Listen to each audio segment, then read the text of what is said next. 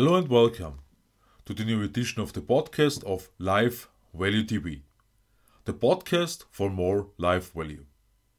My name is Stefan Josef and I'm glad you're listening to my podcast today. Has your trust been abused before? Or has trust always paid off for you so far?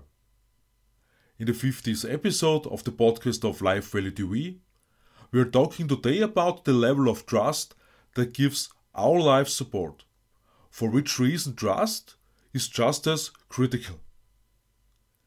In a partnership, trust is the measure of all things, both in a private and a professional one.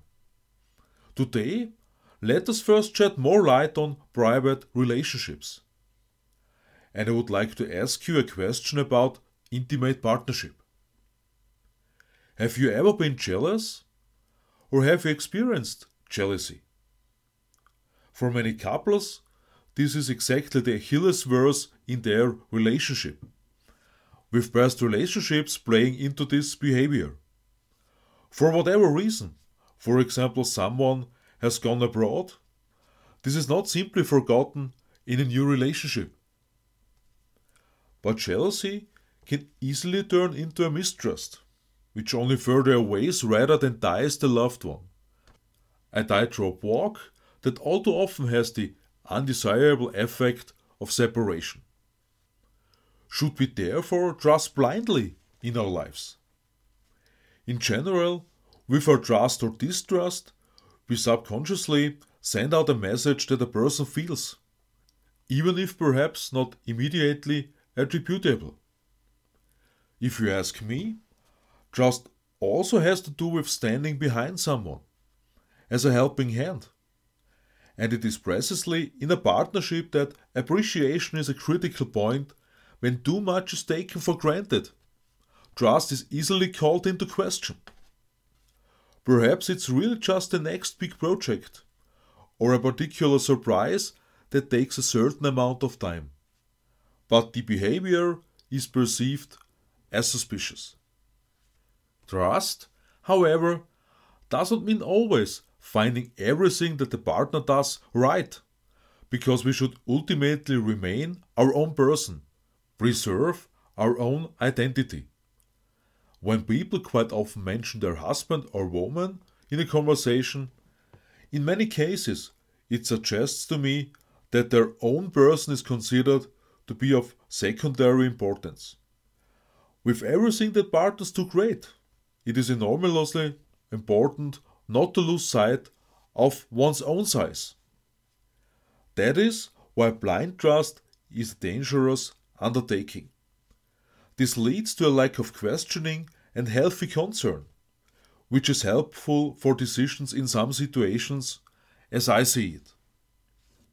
For some people, however, the origin of lack of trust lies not in failed relationships, but rather in experiences with supposed friends and colleagues. How valid is the following saying actually given? With money, friendship ends. As I have to say from my own experience, a friend has turned out to be a beneficiary a few times. However, it is important for me to point out at this point that we can choose our own friends, and therefore the responsibility for certain experiences cannot simply be shifted away. Coolness was perhaps more important in many situations than making decisions with reason. Just as it is necessary when getting to know the new love, despite all the pink clouds, to pay attention to the realness and authenticity, so important is this with new acquaintance that we make. We learn better to know the kind of human beings throughout our lives, but we can often recognize a dubious offer from exaggerations and superlatives. From my point of view, loners tend to be affected by being deceived. Being recognized may cause losing a certain good sense by time. To want to be part of a group or organization is an all too comprehensible motive.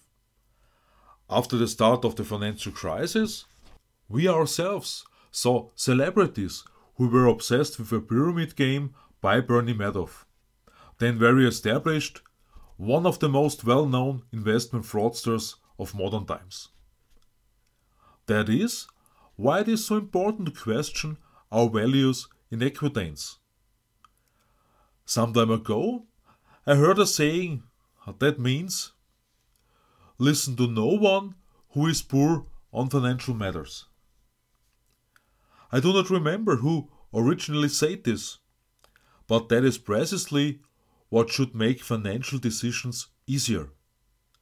After all, financial advice from someone who can hardly manage expenses himself is usually only the second best piece of advice.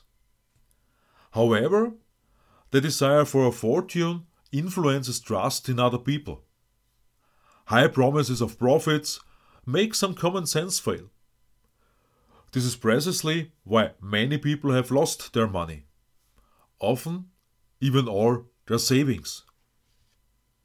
To one thing, greed plays an important role, but on the other hand, it simply also plays good faith, just a blind trust that the newly won friend will do exactly the right thing.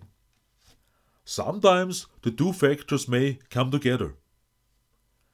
However, we will always need a basic trust in our lives. Disapproval, envy, many other things will not advance our lives. In addition, we are called upon not to give too much space to our monkey, but to use our wisdom by listening to ourselves as well. As Darren Hardy points out, most of our operations are automatic. Only a few % of them make up the monkey and the sage. But that's what we have an influence on. We are in no way at the mercy of our lives. In next Friday's podcast, we talk about who we follow best in our lives and which path is ideal for us. To what point in our lives are we destined to follow a certain direction? My Mission 100,000, which I describe in more detail on my website www.lebenswertesleben.at, originated from our life situation of the past year. Started on April 19th, 2020, just before the third birthday of Life Value TV. I invite you to look in there and enter you for more information on the contact.